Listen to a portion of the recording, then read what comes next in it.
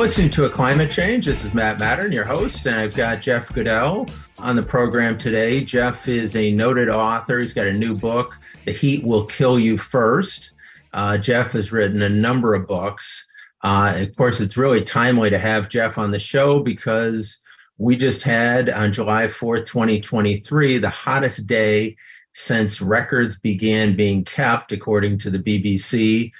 Forbes said it was the hottest day in over 100,000 years, breaking records for the second day in a row.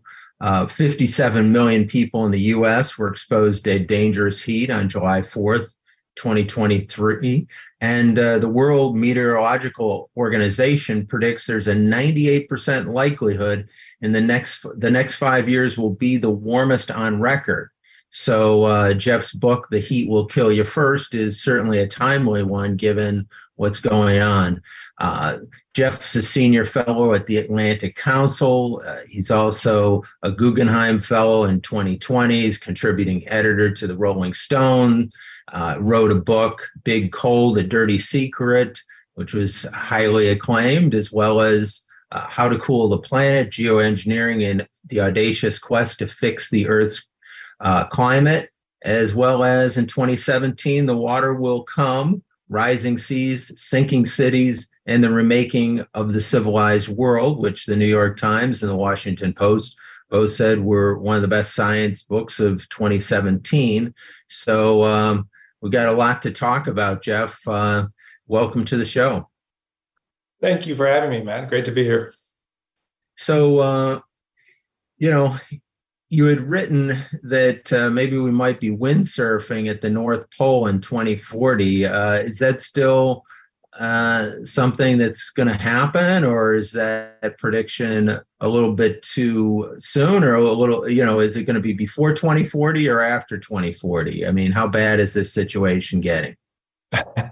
Well, I'm not sure the question of windsurfing at the North Pole is the arbiter of how bad the situation is going to get. We're certainly, it's, every 3-year-old knows when it gets hot, ice melts. So certainly one of the consequences of a rapidly increasingly hot planet is less and less ice. So, we're already seeing cruise ships, going through the Northwest Passage and through the Arctic in ways that were impossible a decade or so ago. So, and I went to Antarctica in 2019, saw the ice melt there and the ice shelves beginning to break up. So there's no question that we're going to see increased ice melt and rising seas as a consequence of it. But that's just one aspect of what it means to live on a hotter planet.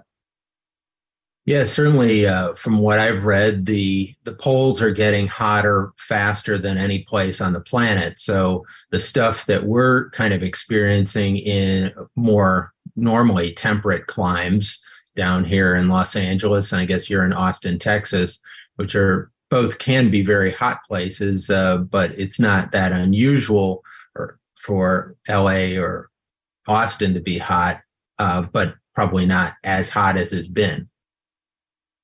Yeah, I mean, everyone says that,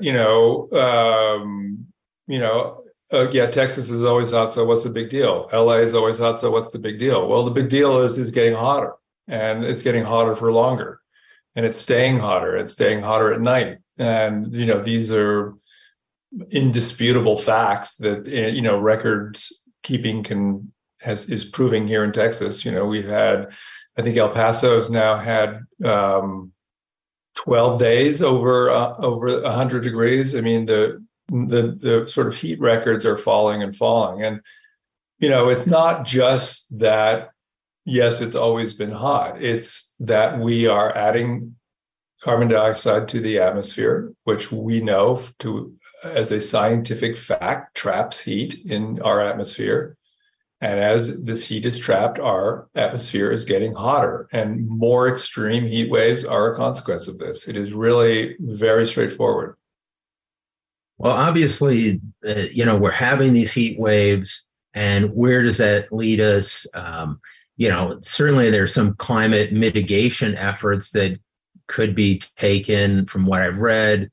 uh, cities tend to be heat islands. So if we plant more trees and more greenery, we may cool the place off, but that may be kind of band-aids on gunshot wounds. Or is that enough to kind of do some mitigation, or do we need wholesale changes? Or do we need both? We absolutely need wholesale changes. Planting trees are great, but that's not going to save anybody or anything. I mean, that's just one aspect of much larger changes in how we live and how we get energy and power that are going to be required. I mean, until we stop burning fossil fuels, our planet is going to get hotter, and cities are hotter than sort of open spaces because they're built of steel and asphalt and concrete. Anybody who lives in LA or Texas or anywhere, any hot city, Vegas or whatever, knows when you go out into the street, you walk across the street, the asphalt is hot, the black asphalt absorbs and radiates the heat back. This causes this thing called, a heat island effect. So cities are as much as 20 degrees often hotter than the sort of surrounding area. And there are lots of ways to deal with that. Everything from, more reflective surfaces, white roofs. Even in LA, they're experimenting with white streets to help reflect some of that heat back up and not have it be absorbed by the asphalt. There are ways of changing how we build buildings, allowing more ventilation, things like that. But, ultimately, we need to stop cranking up the heat knob on the earth, on the planet. And to do that, we need to stop burning fossil fuels. Well, you wrote a book about coal back in 2006, Big Coal, The Dirty Secret Behind America's Energy Future. Now, since that point in time, my understanding is our coal usage has gone down, and our renewable energy through solar and wind has increased and is now cheaper than coal. Isn't that a big win for the environmental movement, or is it, are we just patting ourselves on the back without really deserving it? No, the decline of coal and kind of the tremendous decrease in the cost of renewable energy, solar and wind is, one of the most unexpected because of the speed and scale at which it's happened, and most inspiring aspects of this transformation that we're talking about. But the problem is we're not doing it fast enough. I mean, even here in Texas, which is the leader in the country in both wind and solar, right now on the grid in Texas, which is, the fossil fuel capital of the United States, 20 to 25% of the power that's, powering this city, right, or this state right now is coming from solar. And it's one of the reasons why we didn't have any blackouts or anything during this big heat wave that's happened in the last couple of weeks, because the solar has been so reliable. It actually functions better during these kinds of hot, sunny days than it does obviously in cooler and cloudy weather. But the problem is that, even though renewable power is getting cheaper and we're building a lot of it, we're not building enough of it. CO2 levels in the atmosphere are not declining fast enough. We are continuing to build things that require a lot of energy. We're not taking, gas plants offline. We're still, burning a lot of oil. The oil consumption is continuing to climb. When you look at the only real measure that matters in this story, which is the levels of CO2 in the atmosphere, which are measured at Mauna Loa Observatory in Hawaii and has been measured since 1958, the level has continued to climb and climb and climb and climb. The curve is very steadily upwards. And as long as that curve goes steadily upwards, our planet is going to continue to get hotter. We're going to get hotter heat waves. We're going to get more sea level rise. You're going to have more erosion of the beaches. We're going to have spread of disease, all these things that are related to the sort of radical destabilizing of our planet that is underway right now. And I'd ask the question is whether the strategy of kind of going to a more sustainable lifestyle and using less, consuming less, driving less, eating less meat is probably a more effective strategy to address this, or whether it's through technology and having electric cars and things of that nature. Well, it's certainly not. It's not an either or thing. It's not like, we can choose between one or option A or option B. I mean, we need to. Consuming less is a good thing, for sure. Lowering our footprint, but it's also important to, replace dirty technologies with cleaner technologies. Solar power is better than coal power by any stretch of the imagination, by any measurement, not just the kind of climate, the CO2 levels and things like that, but costs. It's much cheaper, air pollution issues that are public health issue of dirty air. Solar panels don't do that. So there's lots of reasons why we want to push this energy transformation forward faster. But that's only Jeff, part. I'm going to stop you there for 1 second, and we're going to go to break. You're listening to A Climate Change. This is Matt Mattern, and I've got Jeff Goodell on the program, author of the new book, The Heat Will Kill You First. And certainly we're all experiencing it around the country right now. We'll be right back in just 1 minute. We can change the world if we do it together.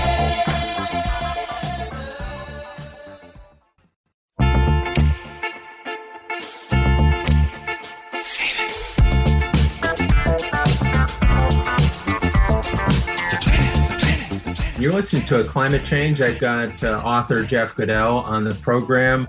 Jeff, I wanted to talk to you about kind of the language of climate change, and you're somebody who has written quite a bit on this topic for decades. And I had somebody on the program, David Fenton, who is a PR specialist, and David was kind of saying that the environmental movement has not been effective in a lot of the language that it's used to persuade people, and that some of this stuff kind of goes over normal people's heads, terms like climate change, net zero, and maybe we could use different terms. One of the terms he's talking about using is pollution blanket, and that has, I guess, polled better in communicating with average Americans. What are your thoughts on that front?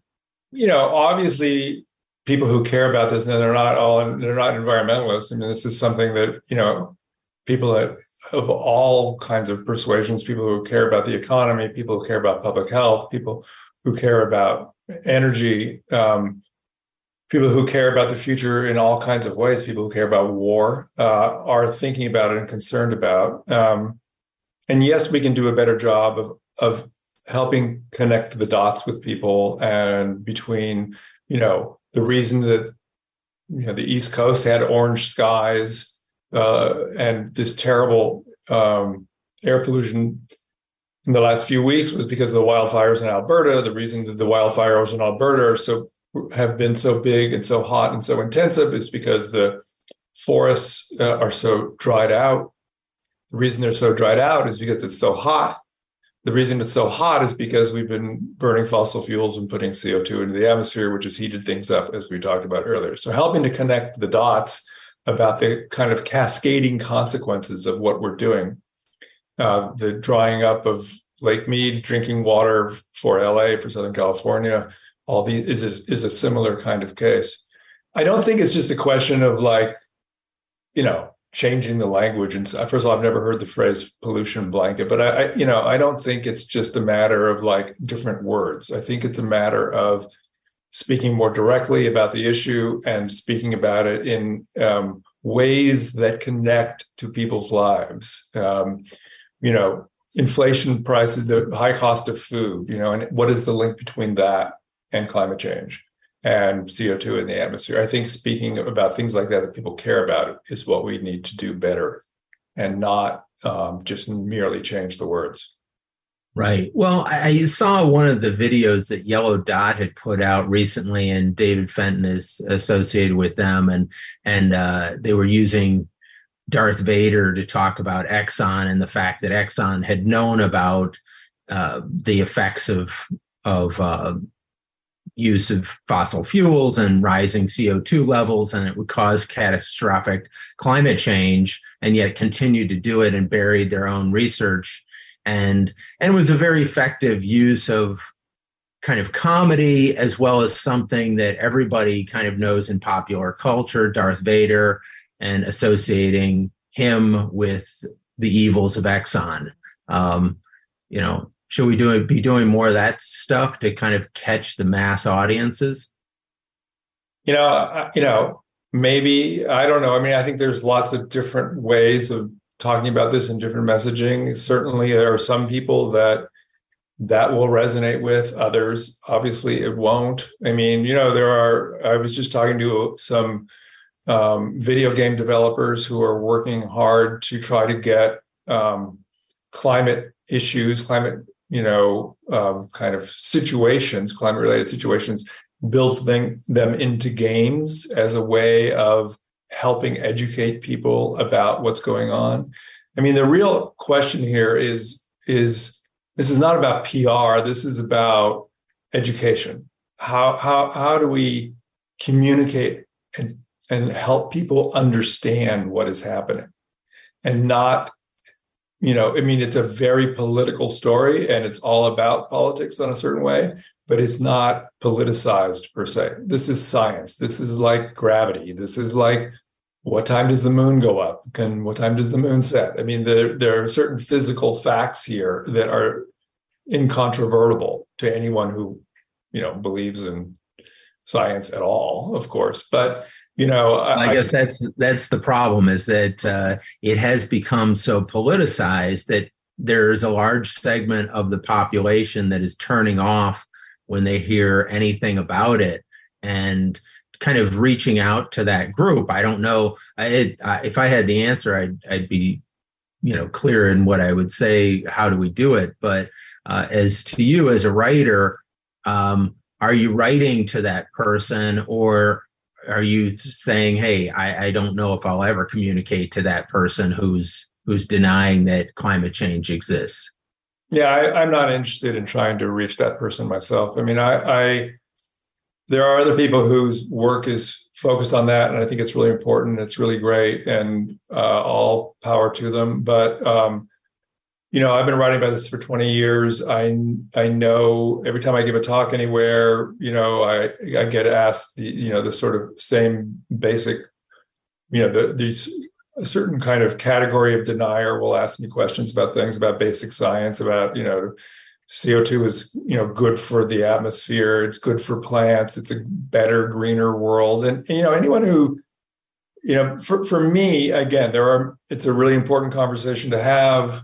I'm really happy that there are a lot of people who are engaging in that conversation, but that's not the conversation that I personally am engaged with. I'm engaged with trying to talk to people who understand the basic science, who are not in denial about the role of burning fossil fuels, the role of CO2 in our atmosphere, but don't really understand the consequences very well, and don't really understand the urgency, don't really understand the science behind, crop failure, and how crop failure is linked with these rising temperatures and increasing droughts, and helping paint the larger picture of what's happening in our world, rather than fighting in the trenches over basic science.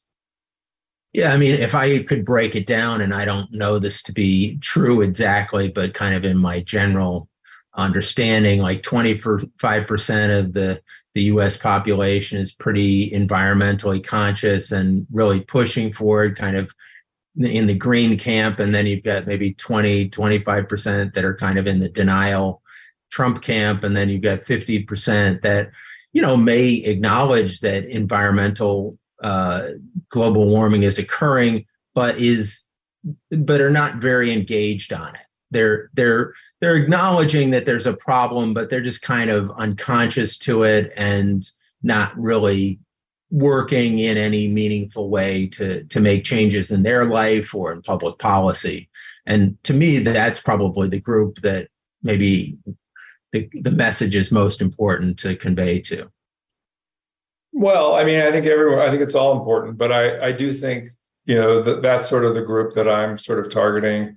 When you get into this sort of anti-science, anti-vax, hardcore MAGA crowd, who see anyone who talks about this as being in some kind of grand conspiracy, and this is all about Bill Gates or something. I mean, I don't know where to go with that, and that's not the conversation that I'm interested in engaging with. Even though, like I said, I'm all the power to people who are doing that. I want to speak to the people in the middle who understand the basics but don't understand the nuances and the urgency. Well, let me talk to you about that a little bit, because you're in Texas, and certainly there are blue islands of cities in Texas that are fairly, left-leaning, I guess you'd say, a bit. And then there are massive parts of the rural parts of Texas that are very red. So how have you found it living in Texas, and what kinds of good changes? Obviously, 25% of their energy coming from solar is pretty remarkable. And I understand they're also a wind leader as well. Though I've heard that the governor and the legislature in Texas is trying to kind of put roadblocks in the way of further solar and wind development. What's going on there? Well, in Texas, energy has become a kind of culture war. Fossil fuels have become symbols of a kind of way of life, and clean renewable energy is somehow linked with like woke culture and all that kind of thing. And to me, it's a stupid and tragic kind of debate, but it's not going to last long, because wind and solar are booming here, and the economic power of wind and solar is growing so fast. And people here, I mean, I'm living it every day. I see it. I mean, they're like really interested in developing wind and developing solar, because they can make a lot of money, and because it's in their financial interest to do that. And that is a really good thing. And that's a huge change from even a decade ago, when solar and wind required subsidies and government help. Who requires government help now? Who requires subsidies now? Fossil fuels. And so the only way fossil fuels are going to extend their lives, is by government support, which is very ironic given the sort of freedom, calls of the sort of far-right Republicans. Ironic indeed. And obviously, I think that one of the ways moving the environmental conversation forward faster is, talking about the profitability of them as a business proposition, and linking positive change to making money. And those two things get the country rolling in the right direction. So you're listening to A Climate Change. This is Matt Mattern, your host, and I've got Jeff Goodell on the program, who's the author of The Heat Will Kill You First. We'll be back in just 1 minute to talk to Jeff about the book, and so stay tuned. We can change the world if we do it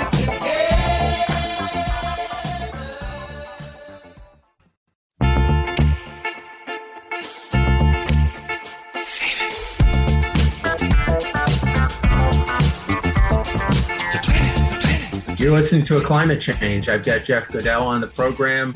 The Heat Will Kill You First. Jeff, your book that's coming out. Tell us a little bit about how you decided to write this book, and what do you think is the most important message coming out of the book? Well, I decided to write this book because I happened to be in Phoenix on a day when it was 117 degrees about 4 years ago, and I had to walk 10 or 12 blocks downtown to a meeting, and I made that walk, and I thought the heat was going to kill me. It was just extraordinary. And I grew up in California. I'm not like, I didn't grow up, in the Arctic Circle or something. It's not like I unfamiliar with it. But on that day and that extreme, when it was that extreme, I really understood the risks of heat in a way that I didn't before. And I began just to think about like, okay, so, we talk about global warming all the time, but, what are the real implications of heat? What does it really do to your body? Why did I feel so dizzy and weird at the end of that 12-block walk? What is heat? And even though I had been covering climate change for a very long time, I could not tell you what heat was. I mean, it's obviously a rise in the mercury in a thermometer, but what actually is heat? And so it brought up a lot of really interesting questions to me. And I thought it was a worthy subject for a book. Because for a book, you're going to be, it's like, choosing a spouse or something. You're going to be with it for a long time, and you're going to be living in the hard times and good times with that partner, whether it's a book or a spouse. And so you should choose wisely, something that is of interest. And this felt interesting. And what's the most important thing to take away from it? The most important thing to take away from it is that, like me, when I started the book, we don't understand heat. People don't understand heat. People don't understand how it works, how dangerous it is, what the risks are, the difference between dry heat and wet heat, what happens to your body, how to protect yourself. I mean, people think, oh, if I just drink enough water, whatever I do, I'll be fine. Well, no, that's not true. You can still die of heat stroke, even though you are, have all the water you need to drink. So there's just a lot of myths and misconceptions about heat. And as our planet gets hotter, as more and more of us are exposed to extreme heat conditions, whether we're out hiking, playing football, playing frisbee, walking our dog, dealing with relatives, this knowledge is really important. And I hope my book helps advance that. Well, tell us a little bit about the point at which the human body can no longer take it. I recall reading something that at 130 degrees, essentially a human body will just break down no matter what kind of shape you're in, and you're pretty much toast. Is there some variance at that, like a bell curve? Some people might not be able to take 120 or 115 or 110, depending on your physical condition. Yeah, I mean, it depends on a lot of things. There's no one place for all people. There's no bright line of, when you cross over to, what will kill you and what won't. It depends on, first of all, whether it's wet heat or dry heat, so humid or not. LA is obviously quite dry heat. The Philippines or Miami is wet heat. And there's a big difference. 110 degrees in LA is not like 110 degrees in Miami, because in Miami it's humid. And, the only way that our bodies know that our bodies are able to dissipate heat is by sweat. And so if you are sweating in LA and it's 110 degrees, it's dry heat and the sweat can evaporate and your body can cool off, because the evaporation cools the blood near the skin, and that circulates through your body and cools things off. If you're in Miami and it's 110 and very humid, that sweat doesn't evaporate. And so basically it breaks the cooling mechanism in your body. And so that is one difference that makes a huge difference in your sort of survivability of different kinds of heat levels. Another is your basic health. The way that your body cools is by sweating. And the way sweating works is that when it gets hot, your heart pumps a lot of your blood away from the inner core of your body towards your skin in order to get it to where it can be cooled by this evaporation process. But your heart has to work really hard to do that. So anybody who's been out on a hot day knows that their heart starts pounding faster and faster. So if you have a heart problem, if you're on medication that has issues that affects your heart, that can increase your risk hugely. So that means, in general, older people, less well people are far more vulnerable to heat than younger, more in shape kind of people. And thirdly, another big factor is what you're doing. Right? If you're sitting, just sitting there doing nothing on whatever the given temperature is, you can tolerate the heat a lot better than if you're trying to run a 4-minute mile, right? And as you exercise, or if you're in a work crew on a highway, or you're working as a farm worker in the fields, in Central California or in Oregon or somewhere like that, your body is creating a lot of heat by your movement. As your muscles move and things, that creates inner heat. So you overheat much more quickly if you're exercising on a hot day. Everybody knows this intuitively because they've experienced it, but they don't know it consciously, and they don't know how to take precautions against it. And so those are 3 of the key things. So is the record heat going to wake people up around the world and get people serious about global warming? Do you see some effects? Do you see that consciousness rising, or not so much? Well, years ago, Al Gore told me that everybody who cares about climate change has what he called an oh shit moment, where they realize what's at stake and what the consequences are. And, I asked President Obama when I had a chance to talk with him, and I went to Alaska with him in 2015. And I asked him what his oh shit moment was. And for him, it was, he spent a lot of time growing up in Hawaii and seeing what was happening to the coral reefs there as they become bleached as the ocean temperature rises. That has a big impact on coral reefs. And for him, the coral reefs were his oh shit moment. And so, I think everybody has a different moment of what wakes them up. What was your oh shit moment? My oh shit moment actually came in West Virginia when the New York Times asked me to go down and write about coal and the coal mining. This was like 22 years ago. And I saw these mountains being blown up for the coal. And then I visited some coal plants and saw these enormous industrial machines burning tons and tons of these black rocks, and how primitive that was, and how it was basically the same thing that people were doing in Charles Dickens' time. And I then began to think about the warming and what the consequences of all that was. And that was because I grew up in California. There's no coal in California. I never thought about coal. I had no idea that at that time, half of our electricity came from coal. So that was my sort of oh shit moment. But the question of what the kind of collective oh shit moment is, where, I don't think there's going to be a kind of sudden mass awakening. I think it's going to be a long, slow transformation. I think it's going to be pushed along by the economics that we talked about. I think it's going to be pushed along by people getting more educated about the risks. I think that, we're seeing things like, sea level rise, which is what my last book was about, insurance prices rising radically in Florida and in parts of California.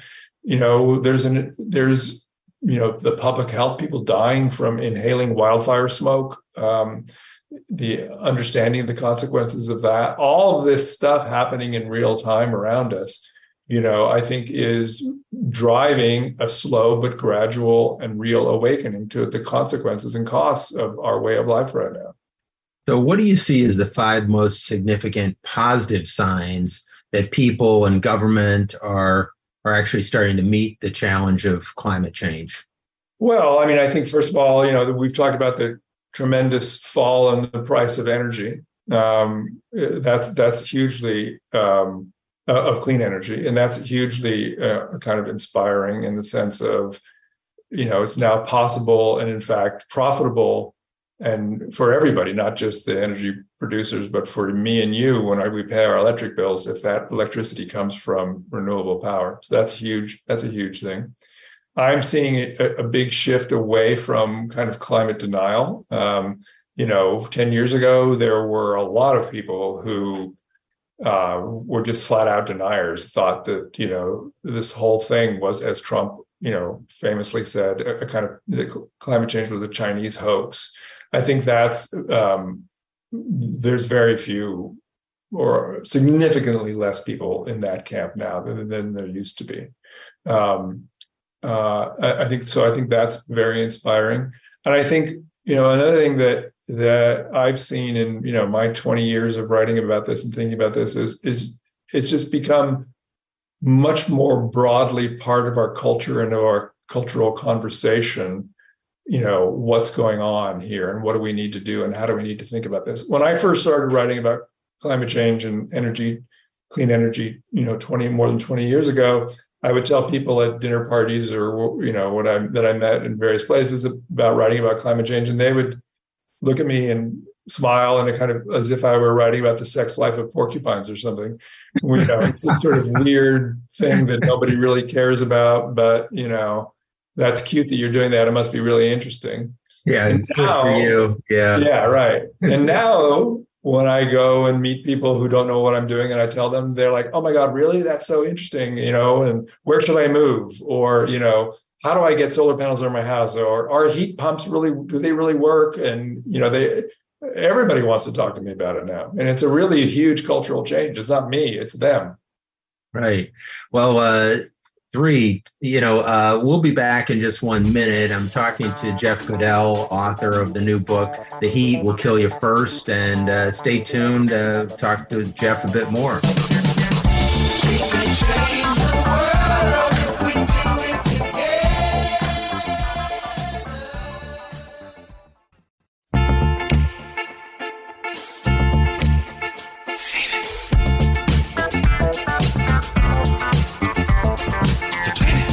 You listen to A Climate Change. I got Jeff Goodell on the program, who's a noted author. He's got a book coming out, The Heat Will Kill You First. And Jeff, you were just in the middle of telling us about the 5 most positive signs. To recap, clean energy, the shift from the climate denial people, and the cultural conversation has definitely shifted in the last 20 some years. What are the last 2 things that round out your top 5? Well, I think, I think that,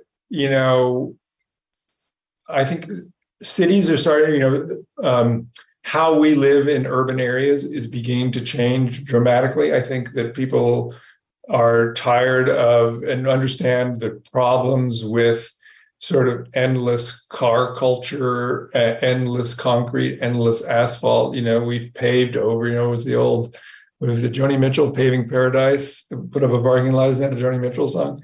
Yeah. I think that era is coming to a close. I think that, cities around the world are thinking differently about how to move people around, how to live, how to bring nature into cities again, which I think is a huge issue that has a lot of implications for transportation, for heat, and for kind of quality of life. So I think that is another one. And that's 4. What is my 5th? What would my 5th one be?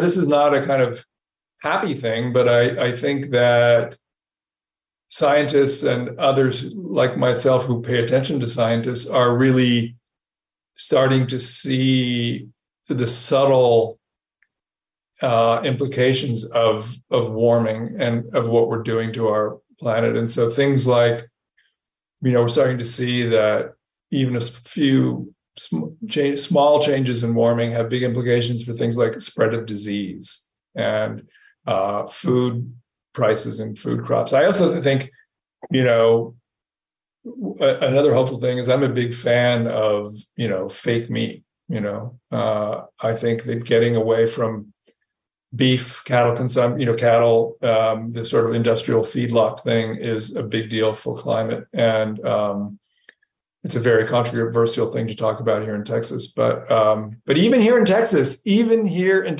at my grocery store down the street in Austin, they just put in this giant plant-based meat butcher shop. It's like all these different cuts, all these different seasons. They wear white aprons. It looks like a butcher shop, but it's for sort of plant-based meats. And I saw that and I thought, this is changing. If you can do that in Austin, Texas, then something's happening in the sort of meat food world that is interesting. And so I think that's kind of inspiring too.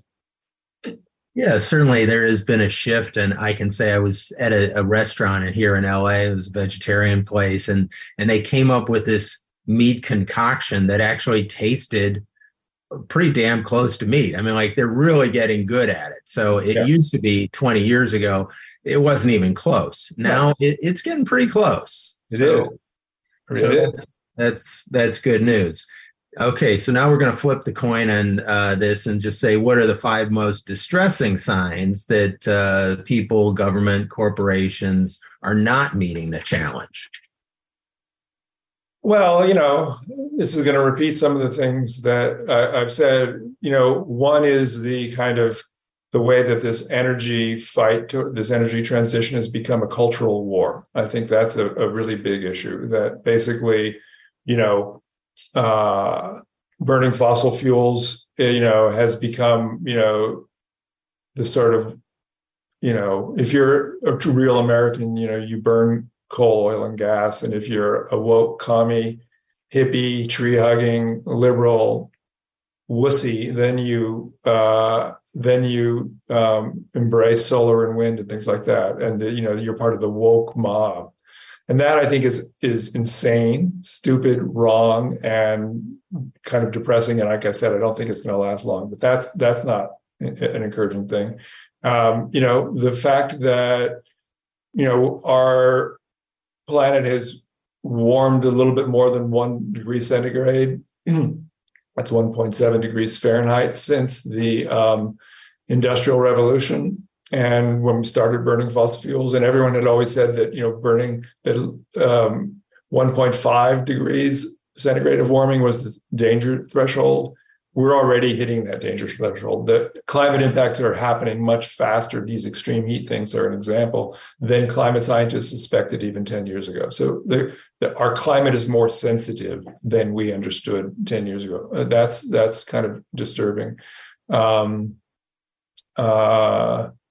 The general kind of, I think that popular culture has failed in a big way to really engage and help educate people about climate. I was just at a meeting last week, speaking of LA, with Hollywood writers and producers talking about how to get stories about climate change into the masses, into theaters, into the public discussion more. They've been reluctant to talk about it, to do it, because it's polarizing, because it's seen as too nerdy, too scientific-y. And so that failure, I think, has left a lot of people. I mean, it's a very powerful tool for educating people that has not been utilized well enough. And I think that's kind of disappointing, but I think that's going to change. So those are, what is that, 3 or 4? It's 3, but we'll move on to something else. If you were given an opportunity to make one change in the U.S. law or policy to stop global warming, what would it be? Oh, easy. I mean, ban fossil fuels. I mean, or put it, I don't mean ban them as in like turn them off tomorrow, but I mean, remove all subsidies from fossil fuels, put us maybe even something like a carbon tax that would do for fossil fuels sort of what we did for cigarettes, make them really expensive, make it even more expensive than they already are, and pull every lever I could to accelerate this transition. Because that's what's important, is making this happen faster and faster. Yeah, I would think a carbon methane tax would probably be the most efficient thing that we could do. So I'm assuming you're not a Trump supporter, as a man who's, Trump is the most anti-climate change person on the planet. But is there anything that Trump has done that you would agree with? No.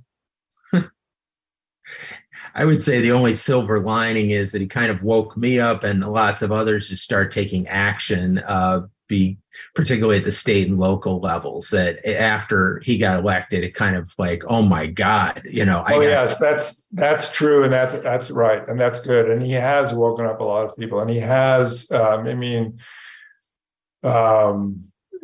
mobilized a lot of people, and, put a certain kind of fear, whether it's for democracy or whether it's for, women's right to choose, or whether it's for climate, into a lot of people and activated a lot of people. And I agree with that. I think that's been, and we're really lucky that he's just sort of so dumb. I mean, if he were like as charismatic and ruthless as he is and dishonest as he is, but we're a little smarter, we'd be in a lot more trouble.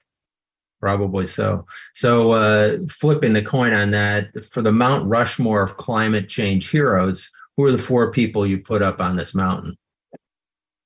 Oh, my goodness. Oh, wow. That's a question that in my 20 years of getting interviewed and things, I've never had before. Well, I think maybe first one of them would be Eunice Foote, a scientist, highly unrecognized, but did some really important work in understanding how CO2 traps heat in the 19th century, very unrecognized in the history of climate science. I would say that she's really one of them. I would say, I would have to put Al Gore up there simply because of, I think he understood this early on and was a powerful figure in that. Greta Thunberg, I think, has done, has been really important, obviously, in activating youth. And then Jim Hansen, the scientist who in 1988 in front of Congress, he was a NASA scientist. He's retired now. He's still alive. A NASA scientist who famously testified before Congress that the signal of global warming has been detected. We know now that this is happening beyond a shadow of a doubt. So those would be my. Jeff, it's been great having you on the program, and please, everyone, go out and get a copy of Jeff's new book, The Heat Will Kill You First. Follow him on his social media. He's always on the cutting edge of reporting on the climate. We're going to have Sir Jonathan Porritt on the show next week, a noted English environmentalist. And follow us on all our social media channels, Facebook, Instagram, Twitter. Give us reviews, send us some questions. Please let us know what guests you'd like to hear from. And also go to Apple or Spotify to listen to this episode or any of the other 100+ episodes we have, or check us out on climatechange.com. And in the coming week, let's all go out there and take some action to address climate change. Talk to people use less products, volunteer, plant trees, eat less meat, and be the change you want to see in the world. Until then, have a great week, everybody. We can change the world.